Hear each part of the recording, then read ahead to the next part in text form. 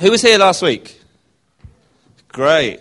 So we saw lovely Eleanor speaking. She had brilliant visual aids. She brought real emotion. She had her mum up here. She was showing us how to live and to take things off and what's going to stop us. She had lovely white Air Forces on. She changed into sliders. I was listening, see. Today you're going to have none of that. You've just got me talking at you. So strap in and, stick with me as best you can. So here we go. There was... before I start, another little kind of shout out. So, we've been encouraged to find two people and create a three and kind of spend time with them, pray with them, chat things through, and kind of just have that as a resource, as a friendship that we can actually be particularly honest with, maybe when we might struggle in other places and other forums. And I just want to say that Tom over there, Luke over there, and myself have been a three. We've met up a few times now. But also this morning, I was really stressing out because I didn't have a printer. And when I emailed my talk to my iPad, all the formatting went on it entirely. And Tom and Luke this morning sorted it all out for me. And, So I just want to say, actually, genuinely really appreciate you guys. But also I want to say that as a bit of an encouragement to be like, hey, actually these triplet things kind of work. And so do get involved with that. Do make sure that you're... Nigel didn't prep me for this, but am I doing good? Great, yeah. Brilliant stuff. All right. As you can tell, when I'm nervous, I get a little bit silly.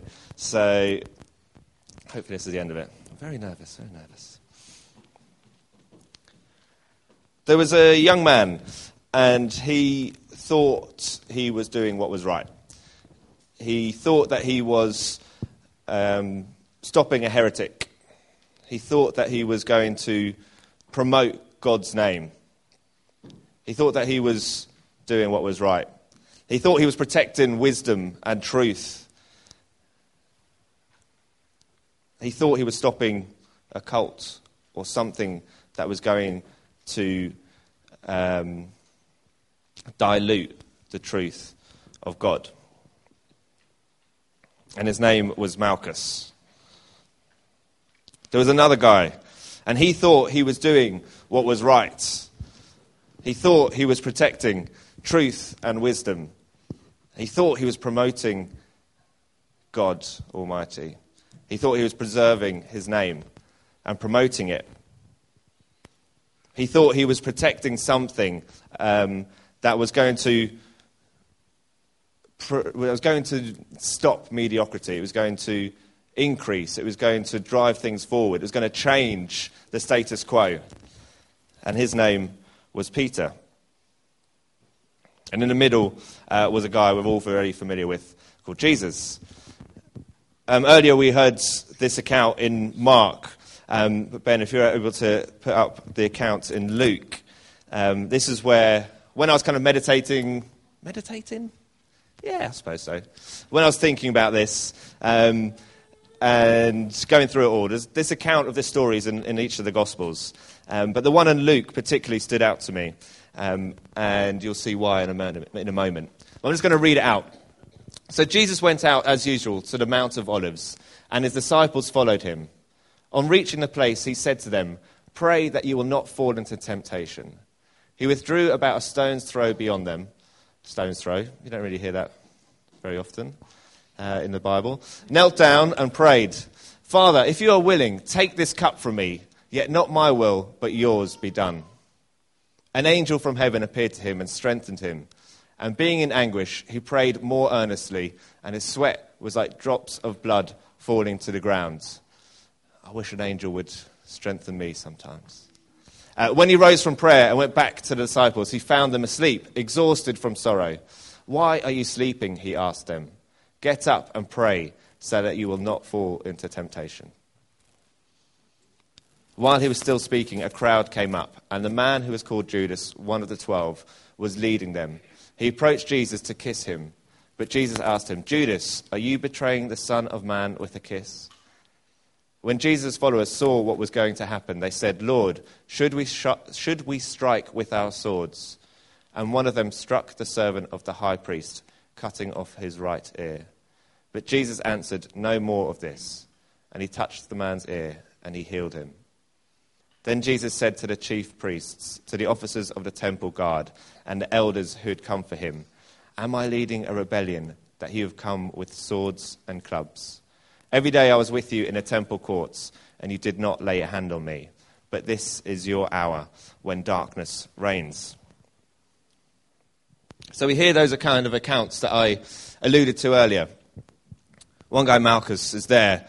He is part of the group that is trying to arrest Jesus. He's one of the guys that's come with all the elders that Judas has spoken to and saying, let's round this guy up, let's stop him, because he's not the Messiah, because he's not what is going to promote God. And Jesus on the other side is saying, actually, no, this is the fulfillment of those things. This is the next stage of what Jesus, his character, is displayed to us on this earth. The bit that stood out to me is that kind of, this bit here really, this whole bit. The fact that he's got these two characters trying to defend something. These two characters trying to protect something. And I was just thinking about myself, like as a Christian, as someone who believes what I believe, as someone who has a faith, am I called to defend Jesus? Am I called to defend my God, Christ? And I was thinking about maybe I'm in an argument with someone of another faith or another understanding, or maybe someone's rude towards the church or slanders Jesus. We think about the wider world and persecuted Christians around the globe. Discussions on science, and I was like, all these interactions that I have where I feel like, maybe I need to defend what I believe here. Maybe I need to defend my Christ. I'll tell you a little story about defending myself in a non-faith situation. I know that people here like hearing stories of me cycling. Pete hasn't shut up about my one story that I told about 2 years ago about cycling the last time I spoke, I think. And I'll be quite real with you guys. When I cycle, the only thing I have to defend myself is my voice and my arms, waving them around. And there was one time I was cycling along, and a car was coming out from a side road this way, and a car was coming towards me and turning right across my path that way. And so there's this gap getting ever smaller. And at that point was a point that I learned that I could ride my bike with no hands. And the reason I discovered this is because I defended myself by attacking out. Now, you may be shocked for my actions in this next bit. But the reason that I did this, the reason that I know that I can ride my bike with two hands, is because I flicked the V's with both hands simultaneously to both drivers and carried on through the gap.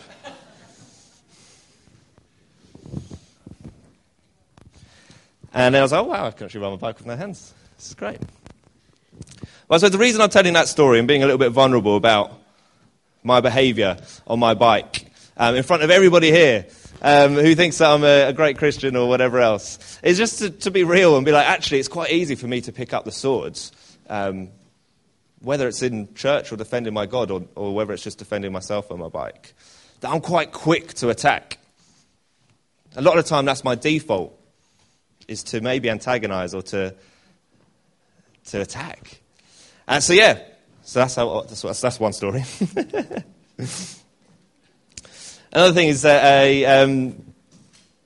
a few weeks ago, I was in training at work, to be a fire marshal for my office. I know, a great privilege. And I was sat there in a room with people, and this guy was a brilliant communicator, a really good, fun guy that was leading the training, a rarity, and was having a great time. And he said, okay, I'm going to give you a scenario, a situation. Imagine in the corner of this room there is a fire 4 foot tall, 2 foot wide. Who here would find an extinguisher and tackle the blaze? I'll put my hand straight up. I'll say, yeah. I'd back myself against a 4 foot fire. Yeah, I find it. I know exactly what a fire extinguisher is. I'd give it a go. I looked down the rest of the room. Nobody else got their hand out. I was like, oh, no, I'm going to stick with this. And then he was like, who here would actually just get out of the building? Run for it. Correct answer, just so you know. And the fireman was just like, no, yeah, just get out. Just get out. And even now, I still think, oh, I reckon I'd get the fire extinguisher. I'd give it a good go. And again, it's just kind of like a default of actually, I quite like to attack, to defend. They always say in like sports analogies, the best way to defend is to attack. And that's kind of me. That's my personality. I'm quite quick to pick up the sword or pick up the fire extinguisher.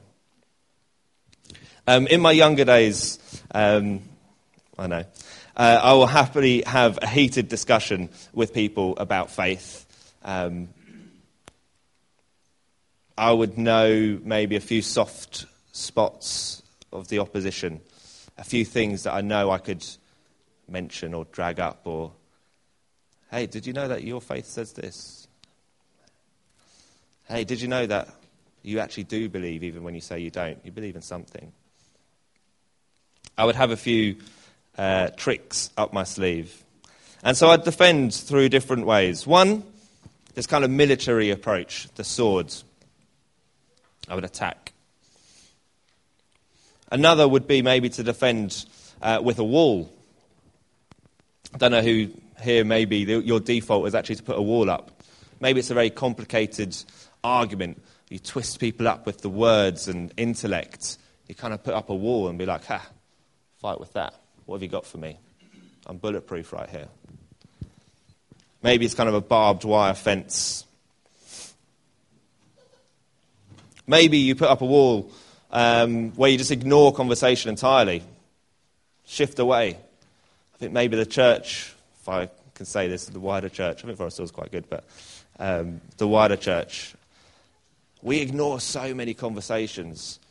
I think about so many communities that have been ostracized because we've not had a conversation with them.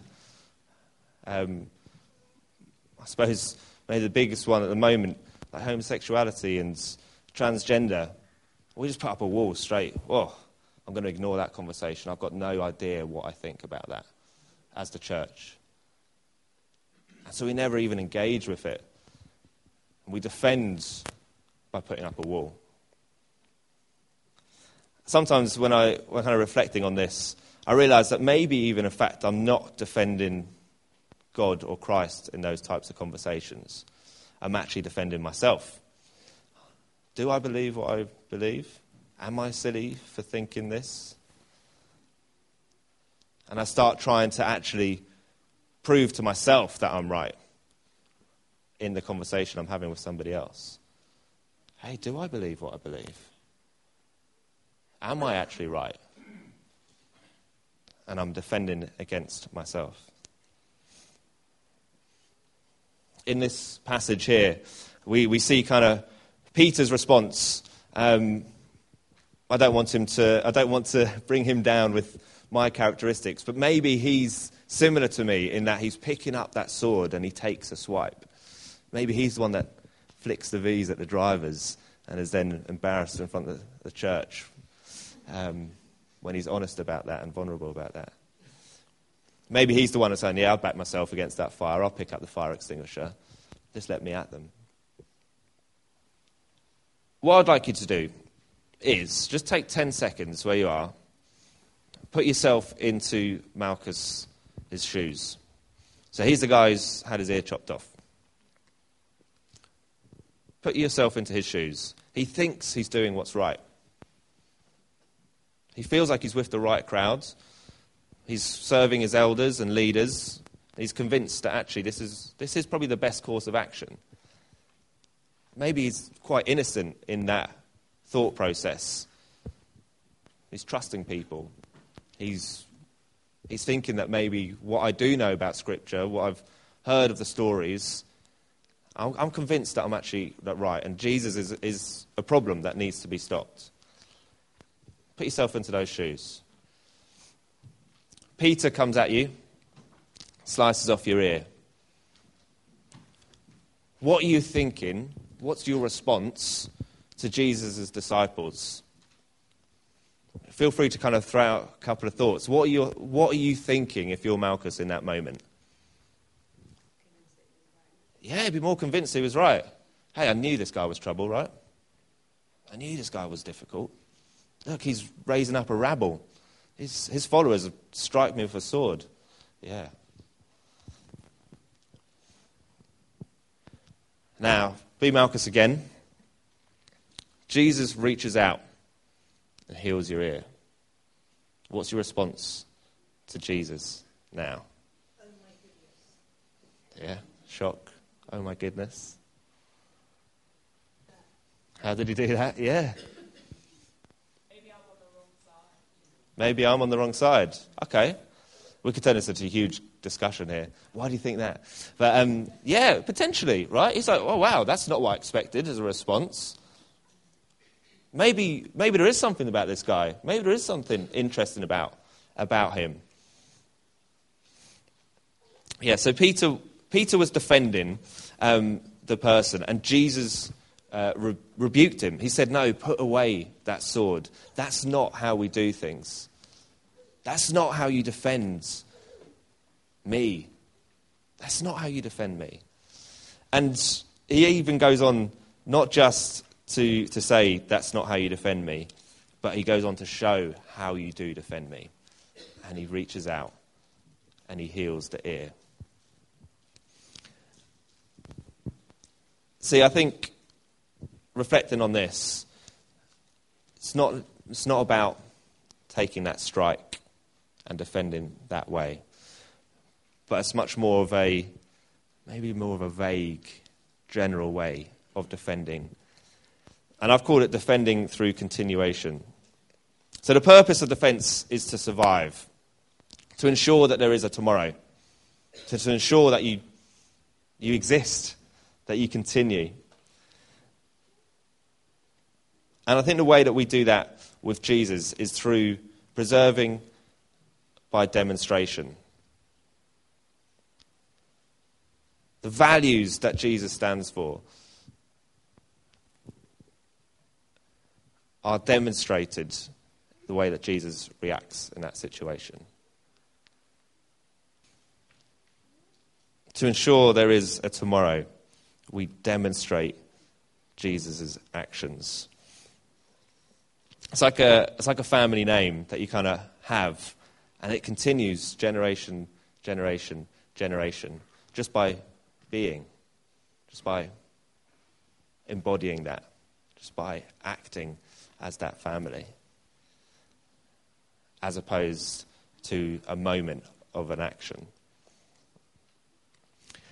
I think the church, over this 2,000-year history, has got itself into many pickles, defending itself as an institution. I heard a talk years ago as a teenager, and I wish I could find the actual video that they showed. But they went out onto streets around London, and they just bumped into strangers, and they asked this question: what are your views on the church? And they're predominantly negative. And then they asked, what are your views on Jesus? And they were predominantly positive.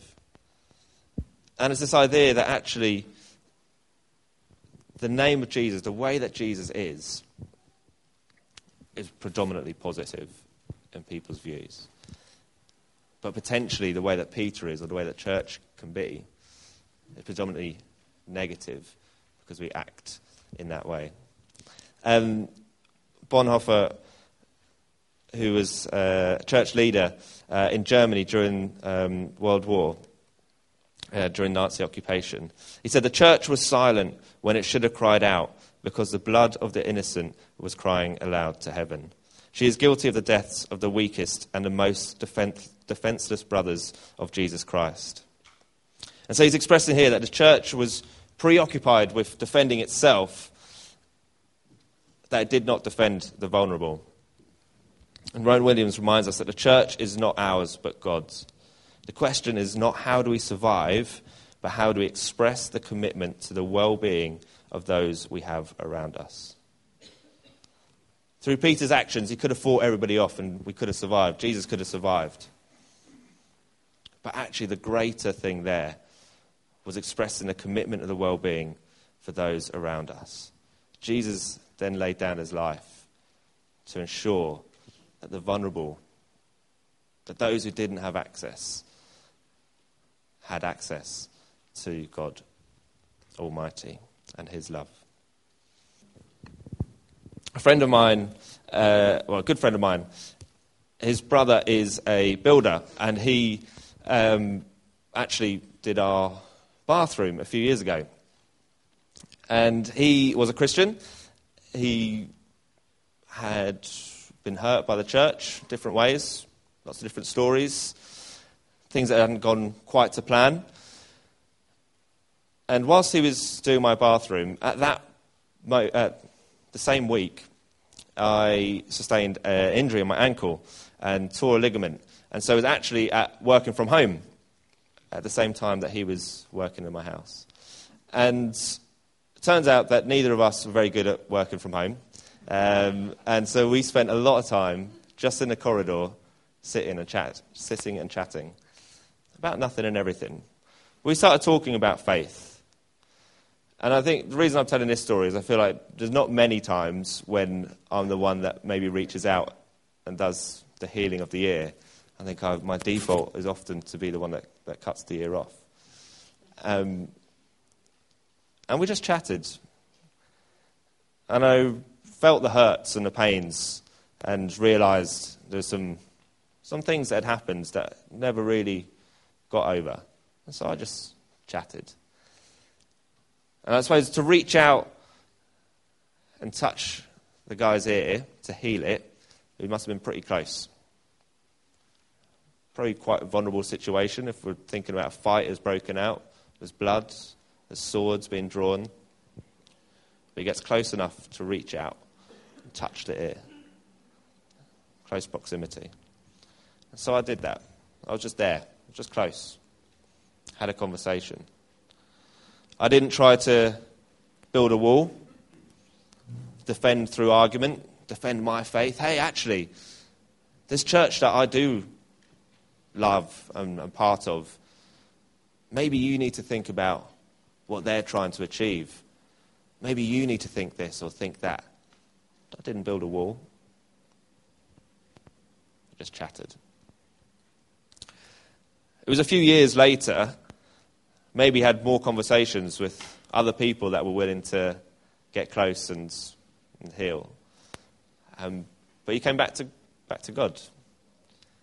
And he's part of another local church. And yeah, I don't know what part I had in that. Maybe it was a big part, maybe it was a tiny part, maybe it wasn't at all actually, and it was just God kind of talking through me, using it as an opportunity through me. I think I've got quite a simple message. Put down the sword and pick up the healing power of grace. Put down the sword and pick up the healing power of grace. Now, when I was kind of writing this, I was like, wait a minute, I feel like this church, most people here probably understand that. Probably live like that in most of the...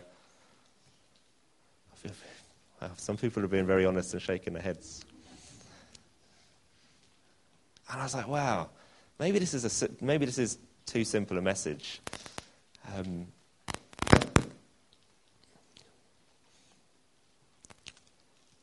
I suppose I'm not really sure how we transition into a time of response. I think it'll be in a couple of minutes or so. But at that point, I maybe want to think about, when is it that we tend to pick up the sword? What is our situation? Maybe it's in a high pressure situation, like me cycling through a gap where I think my life's flashing before my eyes. Maybe it's in a work context when the stress is on. Maybe it's a family situation. That, hey, actually, do you know what? I'm very close to picking up that sword. I know it's there. And then how we can put something in place that will mean that we are more likely to use the healing power of grace and feel comfortable in that situation. I think if I were to make this a more complicated message, I would say what I would love to achieve is to effectively get rid of the concept of enemy, to get rid of the concept of other. I think Malchus and Peter both saw each other as an enemy, something that needed to be stopped, something that needed to be prevented, where Jesus didn't. He didn't see Malchus as an enemy. He didn't even see Judas as an enemy. He got to know them. I know he had a bit of a head start being God. But he knew them, and he knew what was required in that situation. And he knew how to reach out and heal. He didn't see them as an enemy at all. And I think there could be a whole talk here on about erasing the term enemy. And I'd love to actually do that, if that's possible at some point. Because I've got so many thoughts on that. But I think let's bring it into land. I realise that maybe I'm waffling towards the end here. The tail is wagging. Are we able to play music? And where are we? Oh, you're over there. Yeah, great. And I think what I would love to do is with that question. When do I tend or feel naturally that I pick up the sword in my day-to-day life? And how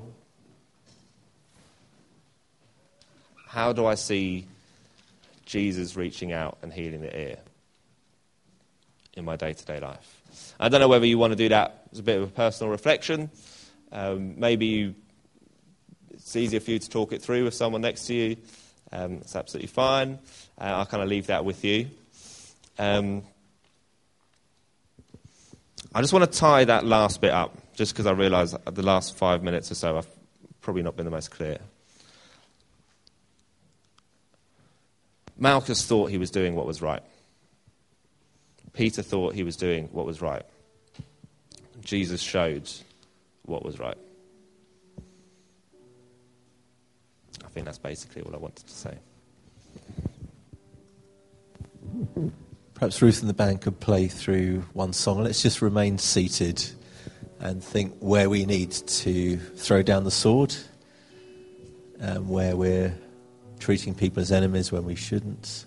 And let's think how we can be more like Jesus and reach out and with a healing hand. Let's just meditate on that through this song, and then we'll stand in worship.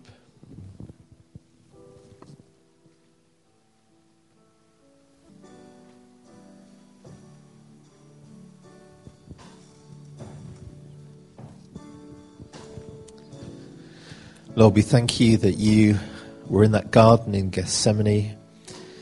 We thank you, Jesus, that you display that the ways of this world don't bring in the kingdom of God. A sword fight isn't the answer. Thank you that you show the answer is not my will, but Father God's will be done. The answer is in laying our lives down in love as a sacrifice for others. The answer is reaching out with a healing hand. And Lord, we repent of the times we've thrown stones, we've lashed out with swords, we've reacted in anger. Lord, we ask you for your forgiveness. We thank you for your grace towards us, that in your name we can see your way of dealing with situations, your way of seeing other people, your way of reaching out in healing. Lord, make us more like you. Give us more of your grace and more of your Spirit today. Thank you, Jesus. Amen.